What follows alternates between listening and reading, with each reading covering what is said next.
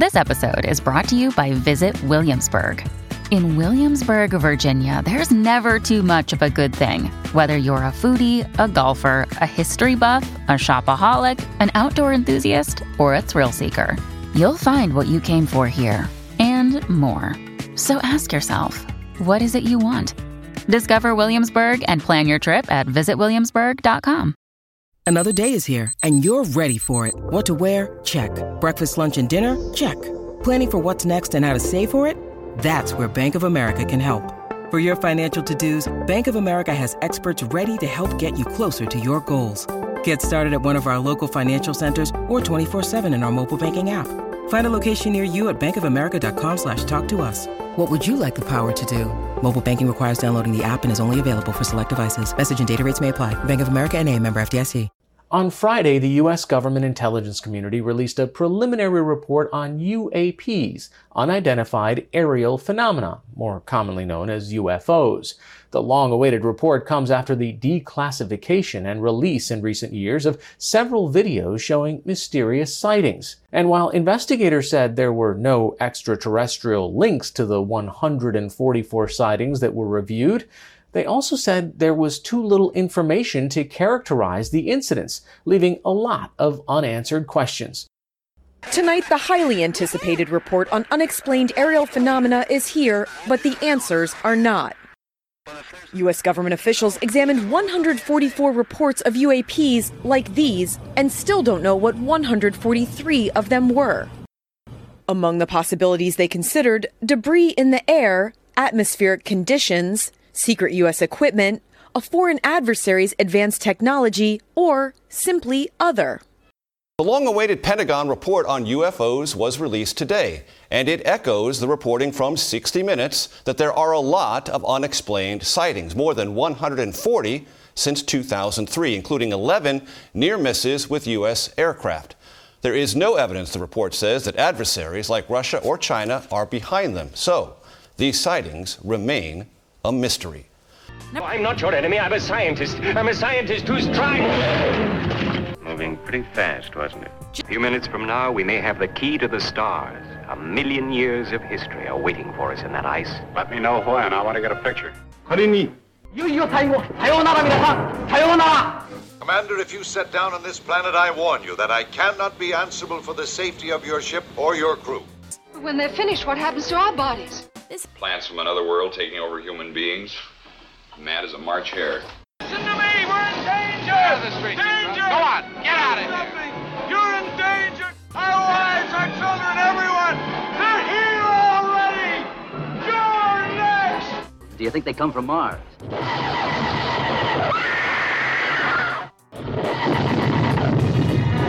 We have come to visit you in peace and with goodwill.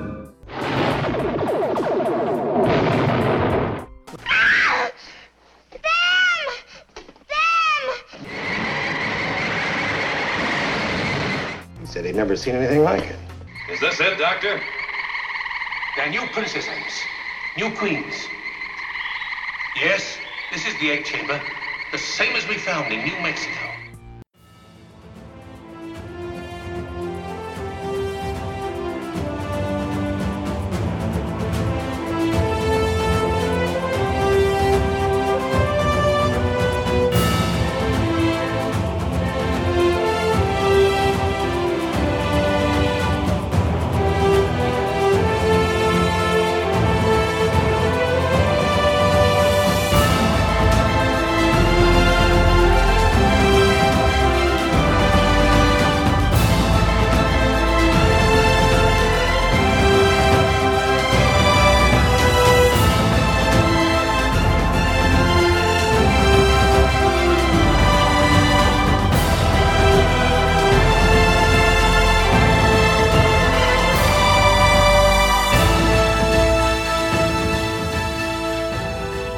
Welcome back, everyone, to another episode from 1001 Heroes, Legends, Histories, and Mysteries podcast. This is your host, John Hagedorn. And today's show, an unsolved mystery, and one that has everyone's attention worldwide. That being caused by a huge increase in sightings of UFOs/UAPs worldwide. UAP meaning unidentified aerial phenomenon, and we'll get into that in a minute. with the U.S. leading the news cycle in the wake of the recent report to Congress this past June 25th, leading but definitely not alone in documenting rising incidents. Our governments have been seeing a worldwide increase in UFO activity now for 20 years, and they admit that we are not sure of the origin of these objects, but we know they are wingless, they show no visible heat source, they react intelligently, and they can move with hyper speeds, which we'll cover in detail as we get into this story. Who they belong to, where they come from, we do not know. Our goal with this series of interviews is to bring you up to date on what we know and don't know, and to identify at least the top 10 of UFO incidents in the past. Here to give us a look at UFO activity beyond our U.S. borders is Neil Nixon, well-known radio show host and UFO author. Neil, it's great to have you with us today. Good to be back, John. Hello. Hello. We've got a tremendous amount to talk about today. I'm looking forward to this discussion, especially having you with us, because you can help give us a lot of knowledge. We tend to look at everything in the U.S. here as U.S.-centric.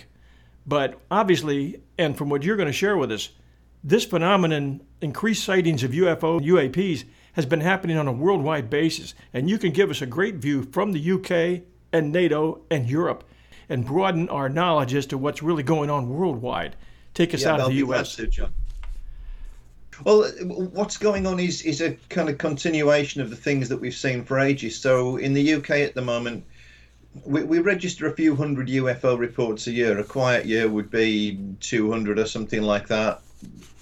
If we get towards 1,000, which we've done in the past, into the high hundreds, that's a very busy year. It's a pretty normal time at the moment. There are, as there always have been, there are very strange, uncanny things going on. I mean, the UK will start registering more reports from the recent past largely because of that report that the US has had in the Pentagon. That got a lot of coverage in the UK, which means that it brought a lot of the UFO experts out of the woodwork. And I was quite glad of it, because my latest UFO book was put back publishing-wise because of the pandemic. It should have come out last November for the Christmas market. The publishers picked the 24th of June as World UFO Day as the new publication date. And of course, the news wires in the UK were lighting up with people speculating about what the Pentagon was going to say. So I got a few random phone calls and some press coverage that was quite fortuitous.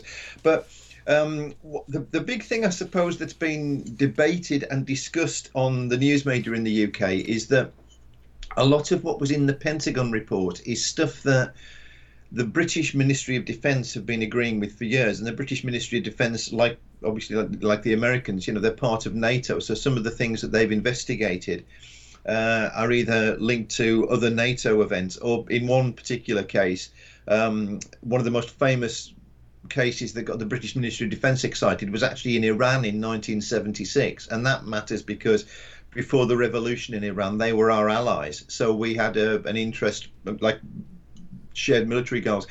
We're having lots of reports of lights in the sky, random things going off.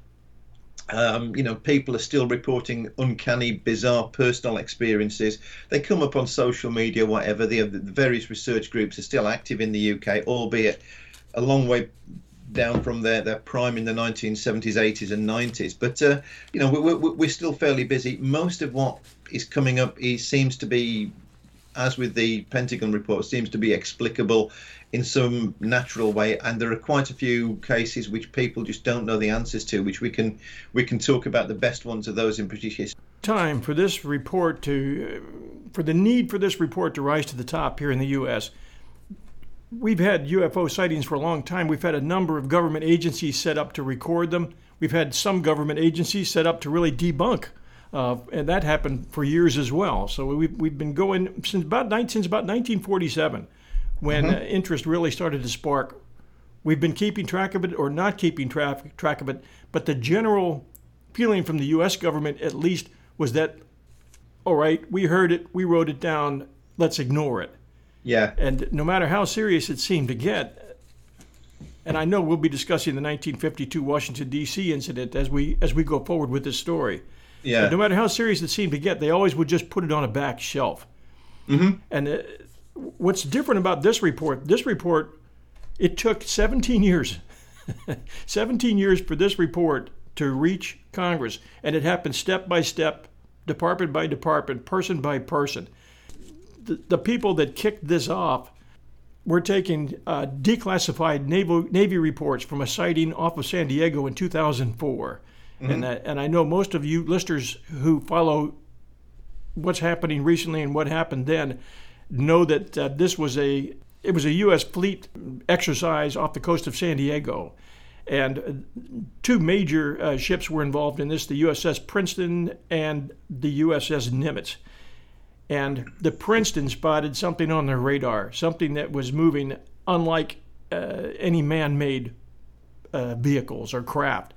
And by the way, you'll be hearing the term UAP a lot. And just to get you listeners started from the top, UAP is now pretty much how we're describing what we used to describe as UFOs. UFOs being unidentified flying objects, UAP being unidentified aerial phenomenon. Yeah, it's not. Yep. If I just make a point about that, John, it's not a totally new term. It's been used before. And a couple of ufologists who ran a group in the United States in the late 1960s, Carl and Jim Lorenzen, I seem to recall that they also had a different term, didn't they? UAO, which was an unidentified aerial object, i.e. They were trying to discriminate between things that people thought were under intelligent control and things that might be atmospheric phenomena. So it's an important point to make, because people trying to understand things that are unexplained in the sky have had to struggle to find the right terminology for it, because they don't quite know what it is they're trying to define. And that's actually quite significant. Yeah. If I could throw a couple of things in before we talk about the Nimitz. Yeah. So the Kenneth Arnold sighting in the United States kicked off the flying saucer craze. And it's funny, when I was doing my book, one of the things I was struggling to find, one thing I've not been able to resolve, is the correct spelling of the man that came up with the words flying saucer.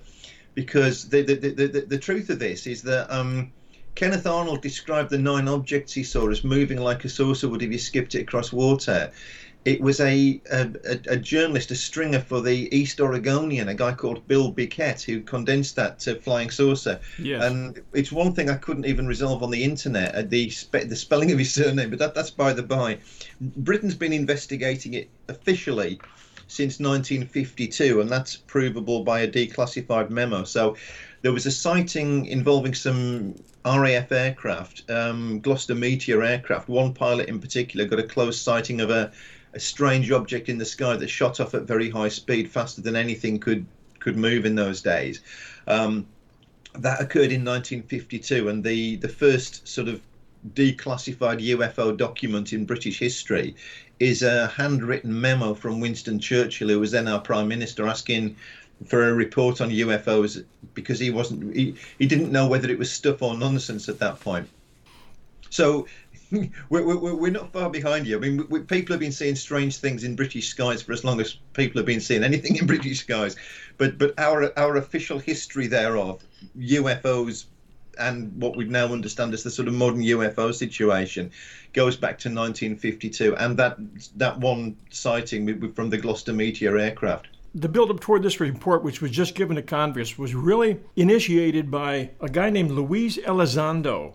And he had spent 20 years running military intelligence operations worldwide in Afghanistan, the Middle East, and Guantanamo. He had not thought about UFOs until he was asked to join something at the Pentagon called the Advanced Aerospace Threat Identification Program, which is called AATIP. AATIP. He joined that. At the same time, Christopher Mellon, who served as Deputy Assistant Secretary of Defense for Intelligence for Presidents Clinton and Bush, also had access to a lot of this information that was coming in. When these two guys both retired out of their positions, they took what unclassified information they could, and they were seriously concerned about it because the government kept back shelving all this stuff, okay? And they finally took it to Marco Rubio. And Marco Rubio was sitting on the Senate Intelligence Committee, and he's a guy who had enough bling to get something done with it. Rubio called for a detailed analysis, and he got the signature, and I know you mentioned it when we've talked in the past, he got the signature from Trump. Yeah. For 180 days. So the report was due in 180 days, but it took all that. It took 17 years to bring this thing to a head. But the point being that since at least 2004, we have seen a lot of increased phenomena going on, especially within range of our military installations, which is worrisome, and it's been basically shelved. And I think a lot of people think it's a good thing now that it's been brought out in the open. I'm not sure what the public was expecting from this report. There was a lot of buildup to it, and there's a lot of people saying, well, it's good that the government's finally coming clean with what they know. Well, the government will never come clean with everything they know. Yeah. And they don't always know everything. So I agree. And actually, funnily enough, our government's the same, John. So we're a little bit ahead of you there. There's a British ufologist called David Clarke who's he teaches in a British university when he's not doing his UFO work. So like most ufologists, it's more than a hobby. It's less than a job, right? Yeah. And he's used freedom of information requests in the UK over the last few years to the point where he was given access to our national archives, which are held in London. And he's produced books which have been full of declassified documents. And the situation with us is very much the same. So one thing that I thought was interesting about the Pentagon report was that it put, probably more than has ever been the case in the past, it put British intelligence and US intelligence pretty much in the same place, because what David Clarke had discovered was that there were a handful of cases in UK history, particularly to do with military encounters, where clearly things were in some cases kept secret, and certainly had been for a long, long time, and people had suspected that this information was there. But what it seemed to show was that there was a lot of things that had been recorded and monitored and investigated, and that our military, particularly, and the intelligence people involved in it, had concluded more or less two things. First of all, that there was genuine mystery there to be investigated, and secondly, that there was no hard evidence that any of it was extraterrestrial.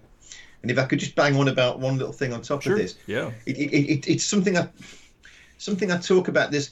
There's one figure in the history of British ufology who really doesn't get anywhere near enough recognition for what he contributed. He was a man called Ralph Noyes, Noyes. Because I mentioned his name to a journalist when I was being interviewed about the book, and he sent me an email back and spelt it noise like a loud noise, but his name was Ralph Noyes, Noyes. And the significance about Ralph is that he was he was a successful career Ministry of Defence official, right?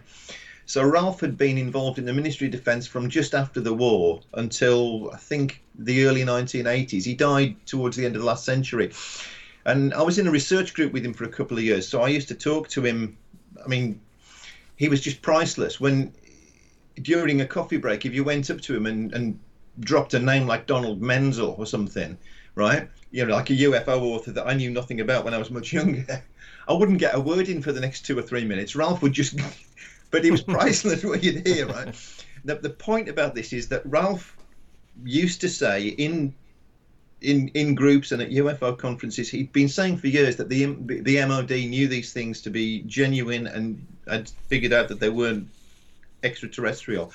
And everything that Ralph said in those meetings, just casually, proved to be true when the files were eventually declassified. And our files were declassified really in the early years of this century, and it's a very similar situation to yourselves in the sense that clearly things are out there that nobody knows about. And there are one or two things that still haven't been seen. I remember Ralph, again, this was something that was common knowledge in the British UFO community, that in 1970, Ralph and a number of other high-ranking officials had been shown photographs and film footage, as it would be in 1970, of things that the military couldn't explain, including a famous piece of film that doesn't last very long, of gun camera film from an RAF fighter of something that they can't explain in the sky.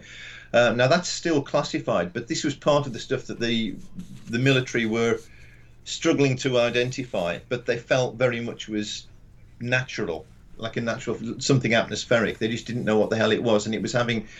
You know, they were having the same problems as the US, that they were filming things, recording things on radar, reporting sightings of things. And to this day, they're still trying to understand it. But your report seems to, in 2021, put you in a very similar position, intelligence and reporting wise, to where the British were when they declassified all the documents and let David Clarke go and investigate them. Really, what came out in our report was pretty much what a lot of people expected. What the U.S. admitted was there are objects out there in the sky that we're seeing and that our military is taking video shots of and radar shots of and all kinds of shots, heat-seeking shots of everything, that act intelligently, that move extremely fast, that are wingless, that we can't identify what the power source is. They're shaped differently depending on what angle they're being looked at. A good example was the Tic Tac incident that we just mentioned. The Tic Tac incident being, and I'll put it together as quickly as I can. The Tic Tac incident happened in 2004.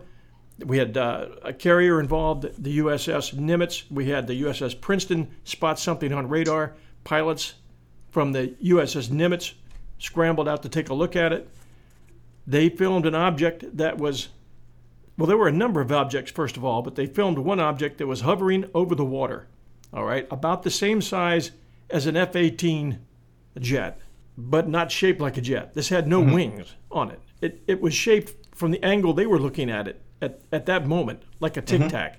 They were able to film it moving extremely quickly, but they were also able to see it hovering just over the water, and the water below it was churning. One could imagine, well, maybe that was the power source or the heat source, but they weren't identifying a heat source. They're not sure why the water was churning. And it seemed to bounce. It seems as if you were looking down within a box, a square box, and it like a ping pong ball bouncing off the sides, north to south, south to north, east to west, west to east. And that's what this object was doing. And when this object sensed a radar lock on it, it started to lift out of the water as the jets came down and got closer to it. And it was definitely reacting to them being there.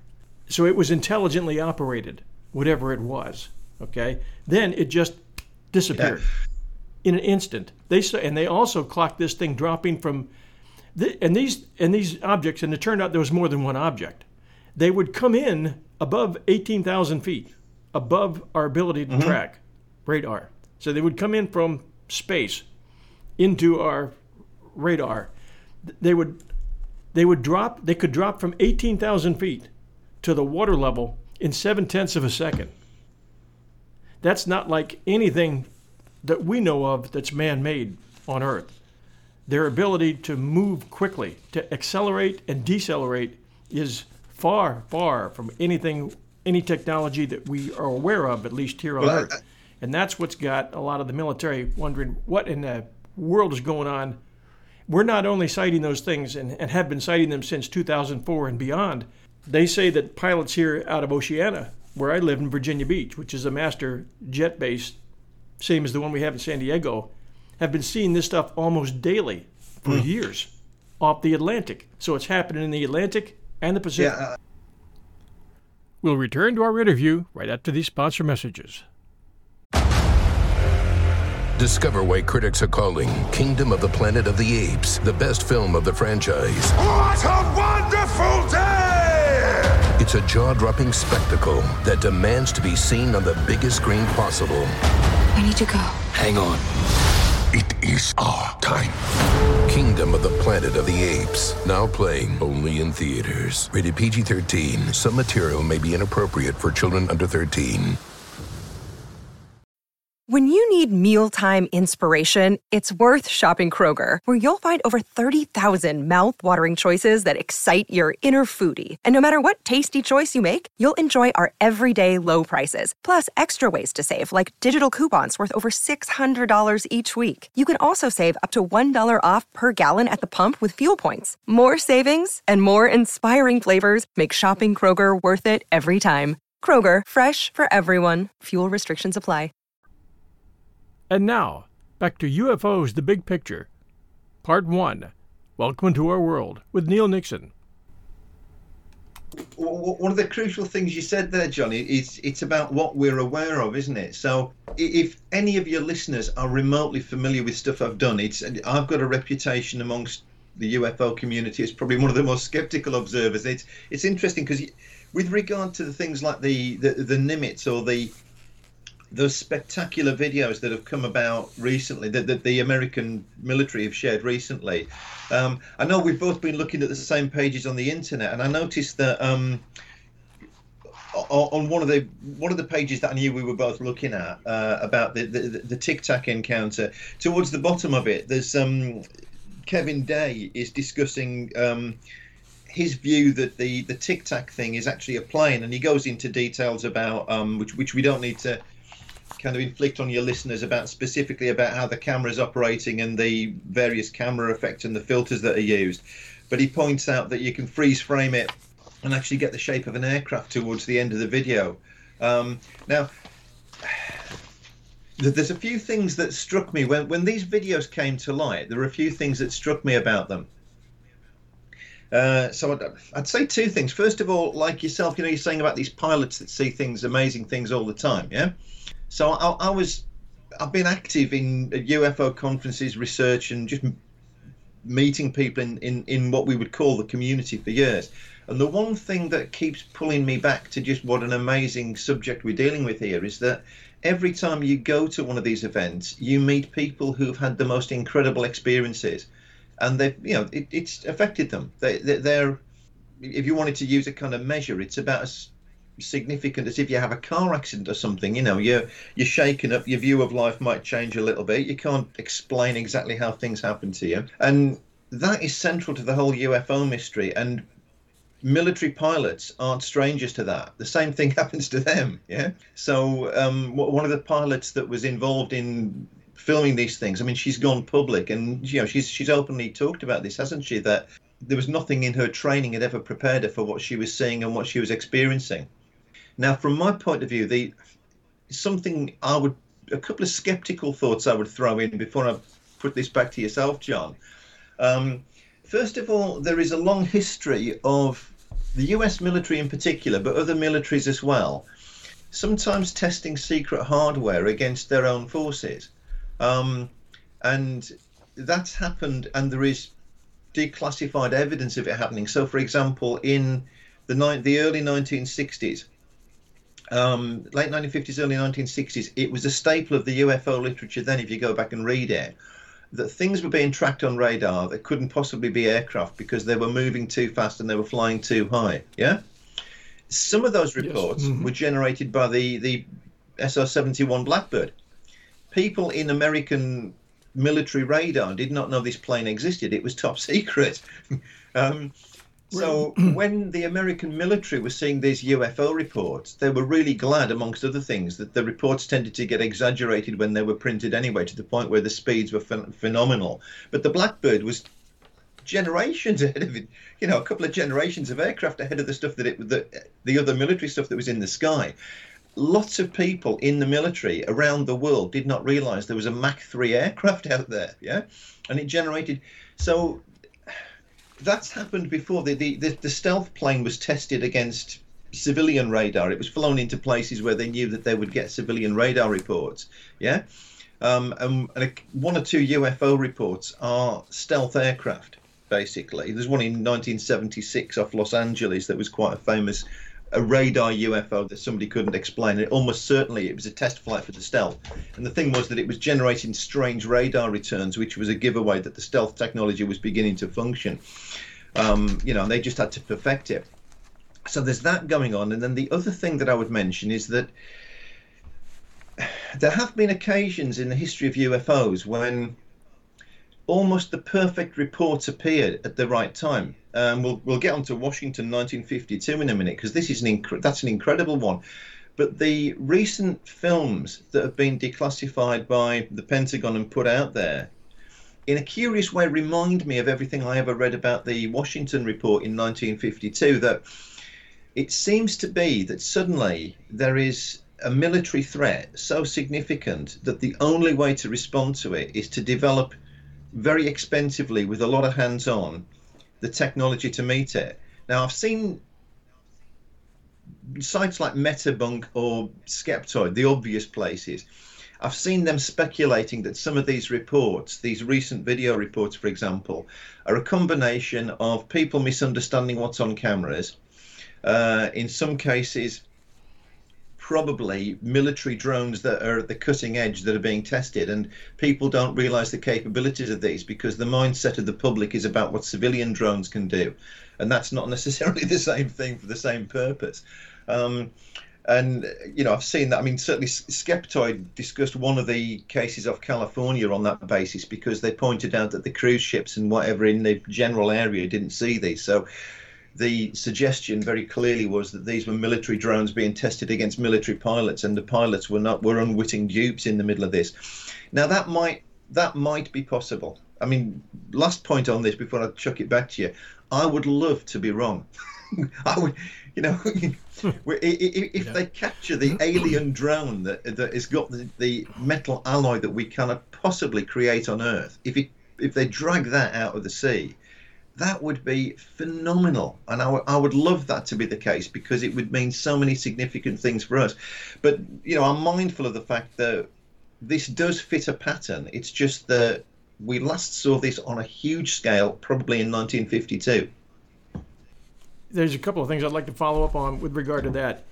If this were a single incident and it somehow made the press and it somehow got blown up and there was a big follow-up that tended to try to instill worry and fear among the public and support for more military spending, I could see it. But this is many incidents taking place in different parts of at least two oceans. Mm-hmm. And it's been going on for approximately 25 years. Mm-hmm.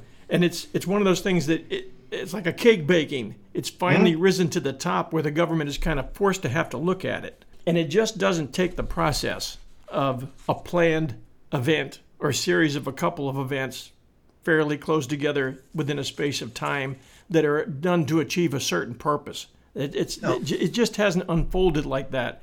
I tend to see this, and I tend to see what the pilots say, what the people who really understand this stuff say. I'll give you a quote from Luis Elizondo, who we mentioned before. He said, "Imagine a technology that can do 600 to 700 G-forces, unlike your F-4 that you were just talking about a minute ago, that can fly at 13,000 miles an hour, that can evade radar and can fly through air and water and possibly space. And oh, by the way, has no obvious signs of propulsion, no wings, no control surfaces, and yet still can defy the natural effects of Earth's gravity. That's precisely what we're seeing." Mm-hmm. That's strong. That tells you that what you're looking at there isn't just the next version of an F-4. For your listeners, the point I'm making here is that I think there's a relevance because the history of ufology the history of UFO investigation is often the history of things that seem to fit what people expected at a certain time. So nearly 70 years ago now, we understood the UFO menace as if our Earth had suddenly become the subject of serious interest from people from outer space, and that these flights of UFOs were overflying particularly the United States, and the sense that people made of it included things like the world had just started using atomic weapons. Maybe we'd alerted people in space to the fact that there was reason to come here and have a look at this, right? And almost like the pinnacle of that were a couple of Saturday nights in Washington D.C. in 1952. So I'll remind myself because I can never remember the exact date of these things, but it was the 19th and 20th, the night of the 19th and 20th of July, and then the night of the 26th and the 27th of July. And on both occasions, without going into all the sort of numbers, the same thing to a certain extent happened. Your capital city, including the airspace over the White House, was overflown by multiple targets that didn't seem to be, that certainly were not understood to be planes in any conventional sense. There was air-to-air sightings. So on the second of those occasions, and these are a week apart, basically. The object was seen from on board an airliner. On the first occasion, there was radar tracking The military took an active interest. And on the one hand, this is a fantastic, phenomenal sighting that's never been explained. You'd assume that the two events were linked. And to this day, even the most impartial sources, I mean, the Wikipedia, which doesn't have an axe to grind other than it's got this sort of policy about you've got to be able to source your facts and stuff, so you can't just go on there and rant. You can't explain it. So on the one hand, we have this hugely uncanny set of accounts, and there was an American, again, there was an official investigation at the time. We have that on the one hand. On the other hand, it is bizarre to say the least that the aliens just happened to overfly the capital exactly a week apart. That suggests that they have the same kind of calendar that we do, right? And Saturday night is good for a bit of fun. I mean, it's, so these were tourists. They just thought they'd go and give your president a wave or something, and so there are those signs which suggest that whatever the hell was going on, it had something to do with the timescale and the way that humans operate. Yeah, and it's a very kind of 1950s science fiction image that you've got alien. I mean, there are movies. You have The Day the Earth Stood Still. That's pretty much what happens, isn't it? There's a UFO comes down and lands. Oh yeah, it was making headlines, right? It was making headlines in the Washington Daily News, and then the other news sources picked it up a week later when they buzzed Washington D.C. the second time. That was quite amazing, and that was spotted by a number of people. Bolling Air Force Base picked that up. Andrews Air Force Base picked that up. Commercial pilots picked that up, and they were seeing. I think it was 5. What at first from a distance looked like bright lights, and then as they got closer, hey, we've got 5 moving objects here that we can identify. For my money, it's one of the most uncanny sightings ever, and it's and I'm saying sightings. It's the two events. Nobody tends to discuss one without the other, and the Wikipedia page even lumps them both together. And that brought the Pentagon into a full-scale classified meeting with Truman, and he said, "Man, we got to know what's going on here. We somebody's invading our airspace." Yeah, and the legacy in UFO investigation is huge. It brought the Robinson panel into existence. It was the first point at which J. Allen Hynek became involved in ufology, and he's one of the most significant figures in the whole history of ufology. And he's interesting because he started off skeptically, and then I heard him interviewed once. There's the video of him being interviewed, and he basically says that as a scientist, his Hippocratic oath would be to the truth. So there came a point when he was investigating UFOs when he couldn't call the people that he was meeting crazy. So you had to go with the evidence, regardless of what pressure there might be on you to debunk it. But if we come back to those Washington sightings, that, rather like the current round of videos that we're seeing at the moment, strikes me that there are similarities. It's almost like it's the perfect case we would imagine at that particular time. The Washington sightings have never been fully explained. On the other hand, there were certain things that happened at the time that were very advantageous to certain people, like because there was a UFO craze, and this was also seen in the movies, particularly the B movies that were being made at the time. It made Americans much more aware of flying saucers, as they then tended to be called. And there were certain spin-offs for that. So it's pretty well known now, for example, that one payoff for the military was that lots of people made civilian reports of UFOs because the civilian groups came in very quickly.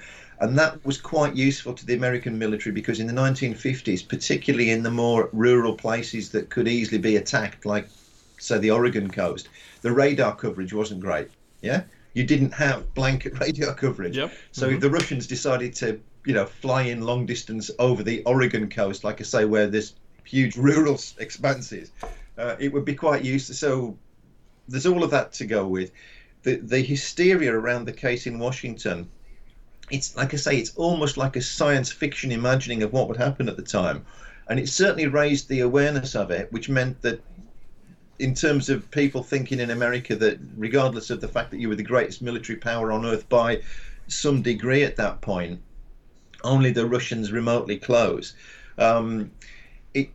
It still maintained the sense that you had an enemy, and it might be a very good thing to spend a lot of dollars on the best aircraft, the best technology, the best radar. Yeah, that was not a bad thing as far as your Air Force was concerned. Now, how the hell they then managed to fake the whole thing on Washington, I don't know. But the last point I'd make about the Washington case, and this is, again, it's something that sort of occurs to me. If that had been part of something that was escalating, why the hell weren't they over London the following week or Tokyo the week after that? Yeah? And I'm going to answer that question in just a moment. What seemed to be happening, and that case being the pinnacle of it, is not what happened afterwards. It seemed, if you read the literature, and I've gone back and read, obviously the UFO, the flying saucer books that were first coming out then. I mean, this is obviously these you can get, particularly these days, some of them have been reprinted, so you can get new editions of them. And certainly in the late 1940s, early 1950s and beyond that, one huge school of thought was we're being visited by beings from outer space. They're having a look at us, they're monitoring us, they're mapping us. They will eventually land and reveal themselves. That was the expectation, and the Washington sighting seemed to be where it was going. And a lot of people expected that. Civilian UFO researchers expected that to be happening, and that's not what happened. Yeah, I agree. Yeah.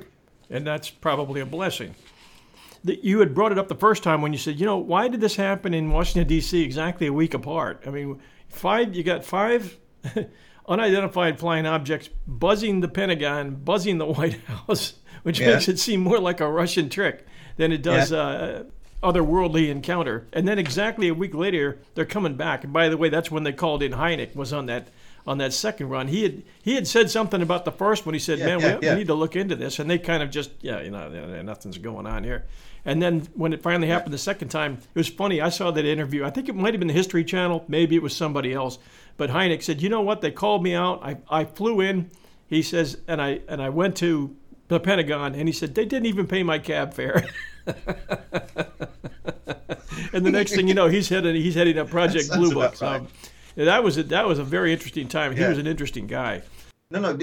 Tell me why they weren't over London, because I'm disappointed that they weren't. There was a man named Frank Fascino, author, like you are. He was a UFO author, and a good one. Very closely tied at the hip with Dr. Stanton Friedman, who was, I think, probably the most well-known ufologist, because of the fact that he came from a top secret classified background where he was an engineer, a nuclear engineer, and worked on flight, looking for the type of power that could sustain a craft into outer space for travel.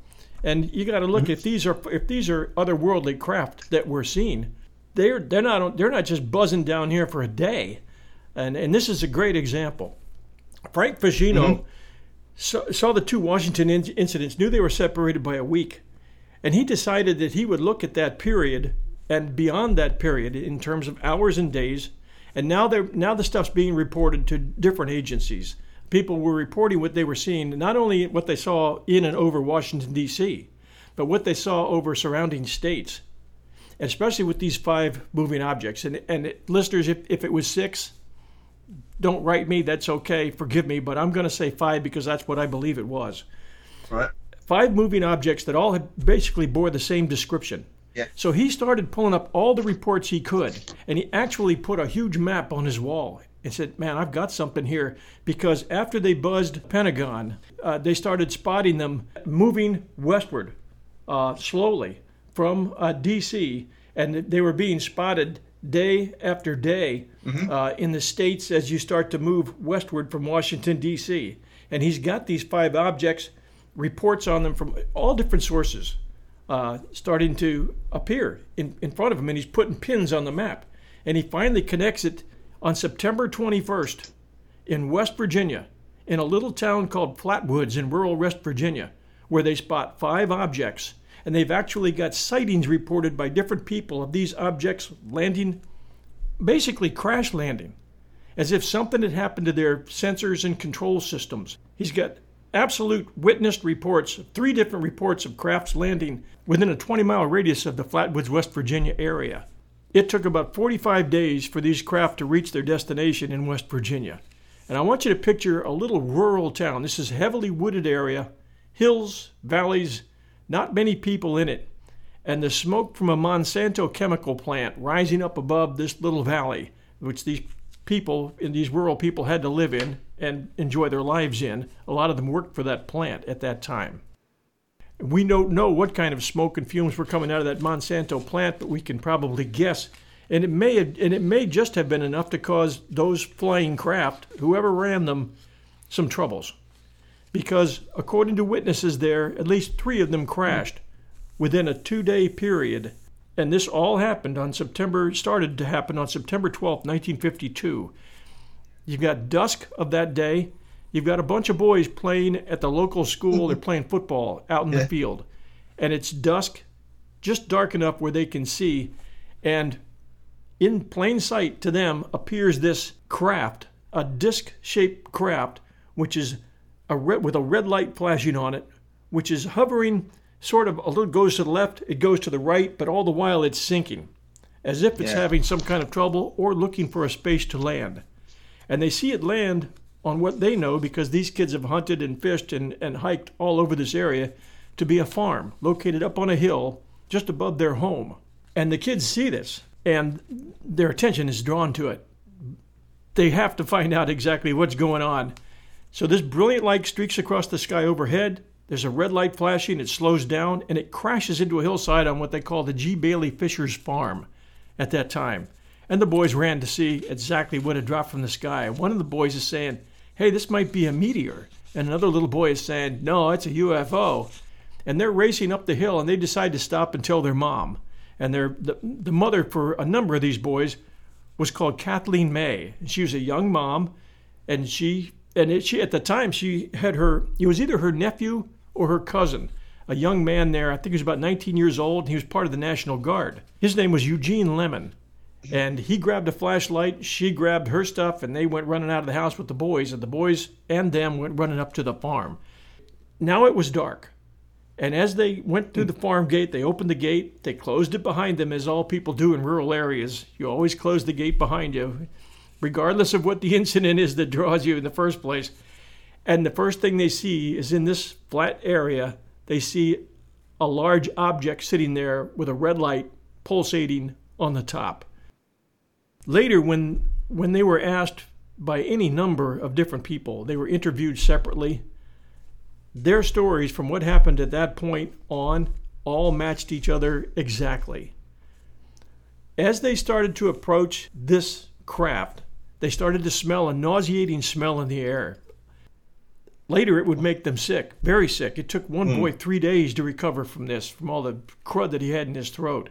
Their family dog was with them too. The family dog went running forward, and then they heard the dog yip and then run away. The dog ran past them and back to his home. They approached this object, and according to their description, it was tall, maybe 7 feet tall. It had if you look at the playing cards, the spades, it had a helmet or a head that was spade shaped, like the ace of spades, like the shape of a spade. It had no arms. It was wearing, if you can picture a radiator, if you wrapped a radiator around your waist, let's say for a moment you could, it would look like a skirt. That's what it had from maybe the midsection down. It was like a metal, almost looked like radiator pipes that went around it. It did not have legs. It did not have feet. It was hovering off the ground. It had 2 eyes that glowed red, and those eyes weren't looking at them at the first time they saw it. It was looking up into space and scanning the clouds as if it were looking for something.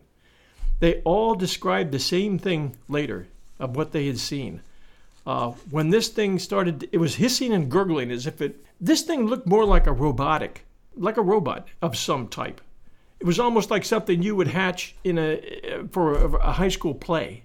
That's how elementary it looked. This was not what you would kind of think of as your typical E.T. type alien. As soon as their flashlight covered this thing, they panicked. Lemon dropped his flashlight. He was in a panic. The rest of them panicked. They ran for it. They ran down that hill as fast as you could possibly run. This time, I think they went over the gate. I don't even think they had time to open it. But they were very, very shook up, very, very scared from what they had seen. And they reported it when they got back. They reported it to the local sheriff, the whole bit. The guys drove up there, covered that whole field. There was nothing there. But within days, other reports from other sightings came in. One couple were in a country road up there. They heard a crash into the mountainside there. They thought it was a plane, like a private plane that had gone down. The next thing they knew, their car electric failed, and their car failed. They couldn't move it. And on the road in front of them, out of the woods, comes this basically same shape, whatever it was. It looked at them, it approached them, and it took off its helmet and had a reptilian head. So in this case, it was a helmet that they testified, and it had a reptilian head. They were interviewed by a number of people in terms of what they saw. No one ever found any remains from the crash site, although they did find broken treetops and they found scorched earth. But they never saw any craft. And this was the case with one other sighting where a mother and her daughter were taking a back path through the woods and were approached by a figure that was, again, similar in looks.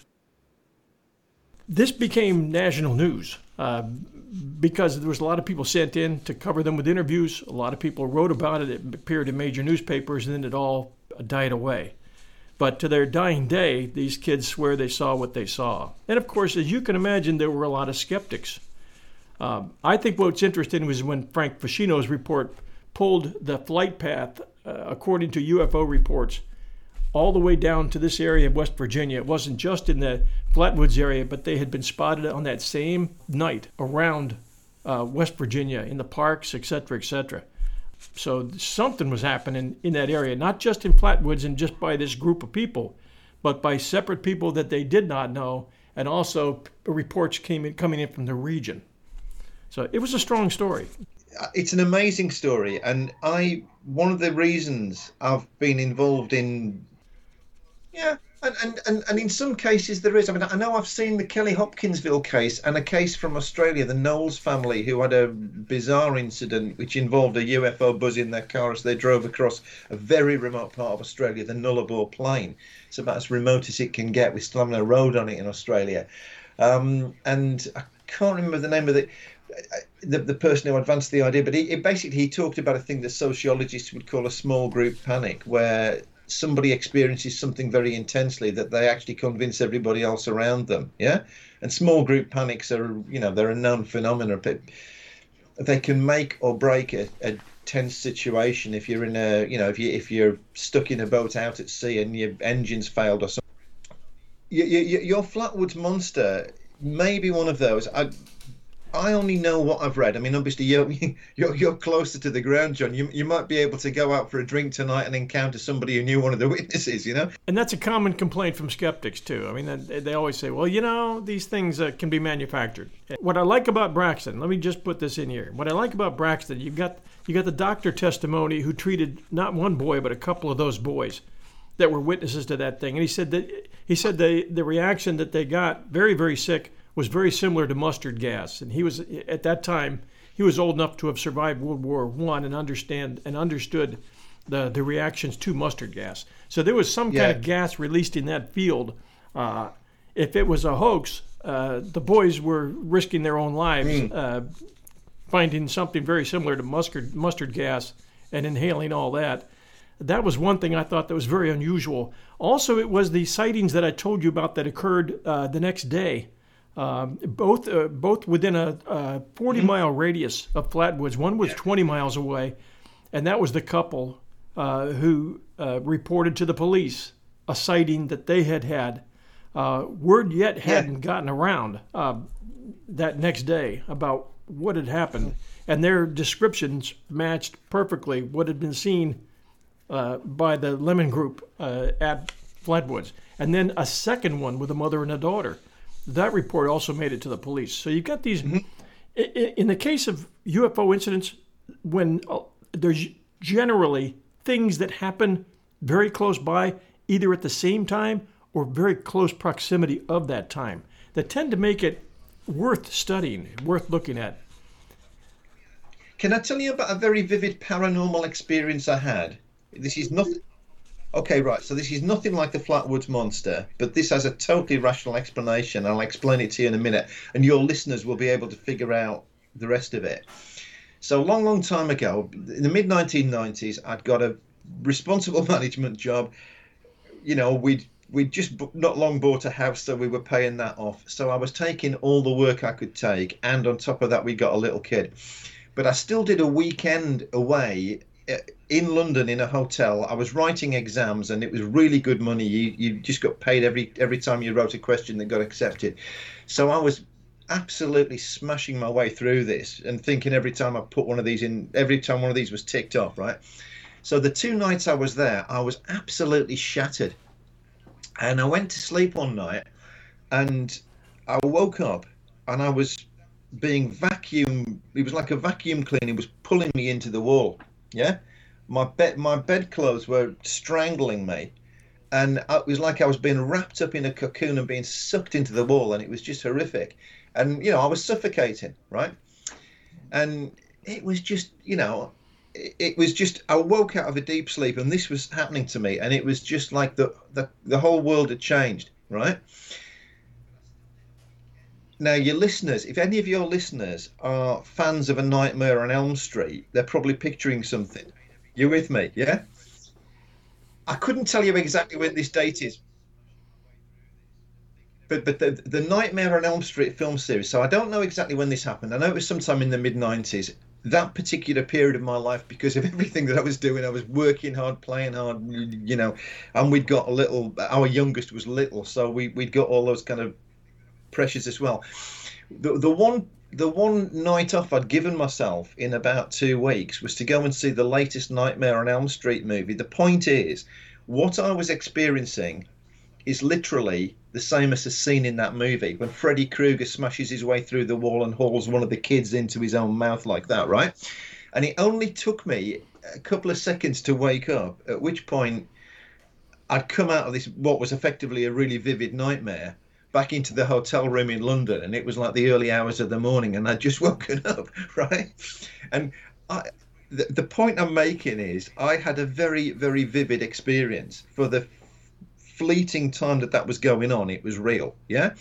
And it's what I don't even know whether it happened immediately when I was falling asleep or if I woke up in the night. So I couldn't tell you whether it was a hypnagogic or hypnopompic experience, but the point is they're both the same anyway.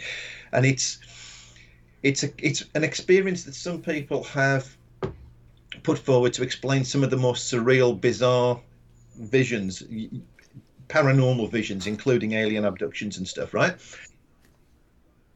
Yeah, absolutely. And I was working hard, getting a bit more sleep deprived than I should really have been doing. And like I say, it's 2 and 2 making 4 in my head, because that had briefly put me into the Nightmare on Elm Street movies. And I don't know which particular sequel it was, but your listeners will doubtless be able to tell me exactly which movie has that scene when Freddy Krueger smashes through the wall and hoovers somebody off a bed, that was the most recent movie I'd been to see at the cinema when that was happening to me. End of, right?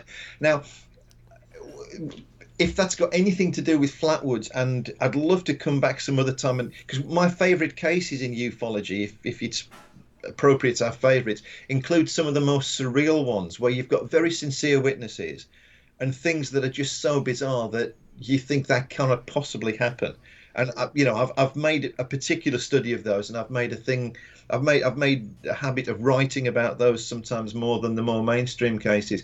Flatwoods is definitely in that territory, and I've no idea, right, about that. I just know that it's got all the other things around it. It's got this strange thing of very sincere witnesses who all seem to experience the same thing.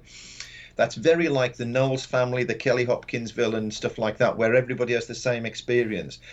But it's not an experience, particularly the reptilian alien, that's been replicated by many, many other people. Yeah? A couple of weeks after I did an episode on the Braxton County Monster, I was looking at researching for a story cave drawings. And this happened that these particular ones were from the U.S. Very, very old Indian tribes, cave drawings on rocks. I forget what state or park it was in. Could have been Arizona, could have been New Mexico. I'm not sure which. And I'm looking close at some of the photographs of these cave drawings. And in this one, I see a craft hovering in the back of the drawing, up off the ground. I see 2 characters that obviously were not Indians. They had Indian characters, basic with a one feather coming back from their head. You could tell they were tribe. And then I had these two drawings of what we would describe typically as aliens. With one had a spade-shaped helmet. One was hovering, and its body from the waist down was basically skirted. It was very close to a description that they had given the Braxton County monster. And I thought, this is interesting. I'm looking at a cave drawing here. We don't know how many hundreds of years old this thing was. But if you could believe the drawing, these beings had come in a ship. The ship was still hovering in the background. These two aliens were in unusual form dress. Neither one had feet or legs. They were hovering off the ground. They had kind of waves extending out in curvy lines from their helmets, which told you that there was a motion to them, or that there was some type of a being. Now, it was interesting because when I interviewed Dr. Stanton Friedman, he said, the reason he was a big believer that that the possibility of advanced civilizations with advanced craft capable of covering long distances for long periods of time was extremely possible. He said they've just advanced to a different technology and level than we are currently at. So we look at them as, it's hard for us to believe that we're not the most advanced civilization in the universe. But he said it's a large universe. I can see why we do it. I just think we could be more imaginative about some of these things, because there's life on our planet that's almost beyond our understanding. For many years, people didn't think that the creatures we now know as extremophiles, i.e. the microbial life that lives in sulfur-rich volcanic jets in the bottom of the ocean. So the pressures of the ocean plus the chemical makeup of their atmosphere is beyond what many scientists thought life on Earth could tolerate, and yet we can't deny the fact that they're there, right? So life evolves in ways that that surprises us, and that's just our own planet. How the heck we could begin to know? I'll tell you another time if I ever come back on your show, John, that I once had a chance to talk to aliens, and it's a long story which I haven't got time for now, but these aliens apparently existed as pure energy in the atmosphere of the Earth. Now, I'll tell you this much: when I'd finished talking to them, and I didn't talk to them, I had to post questions. I mean, this is like literally in an envelope. A very British way of doing it. I got 6 answers, and I'll tell you some other time, but one of the answers, because one of the 6 answers I got convinced me beyond any doubt that I was not dealing with aliens. All right, but we'll wait for that. I genuinely don't know. I mean, I know I keep falling into the skeptical position on this here, and it's just, I suppose it's partly the academic in me. But let's get back to a basic on this one, John. I love talking about it. I do too. And what we're and at this point, what we're going to do is break from this particular interview and go to part 2. And in part 2, we're going to be discussing the rest of the top 10 incidents that have really created a lot of controversy and interest among ufologists and non-believers alike. And Neil Nixon will be with us for part 2, coming soon. Neil, thank you very much for being with us today. We enjoyed having you along with us. Neil, could you please share your recent book on UFOs? We'd like to know where we can find it, what the name is. You can find it on all the places online that will sell books. It's called UFOs, Aliens, and the Battle for the Truth.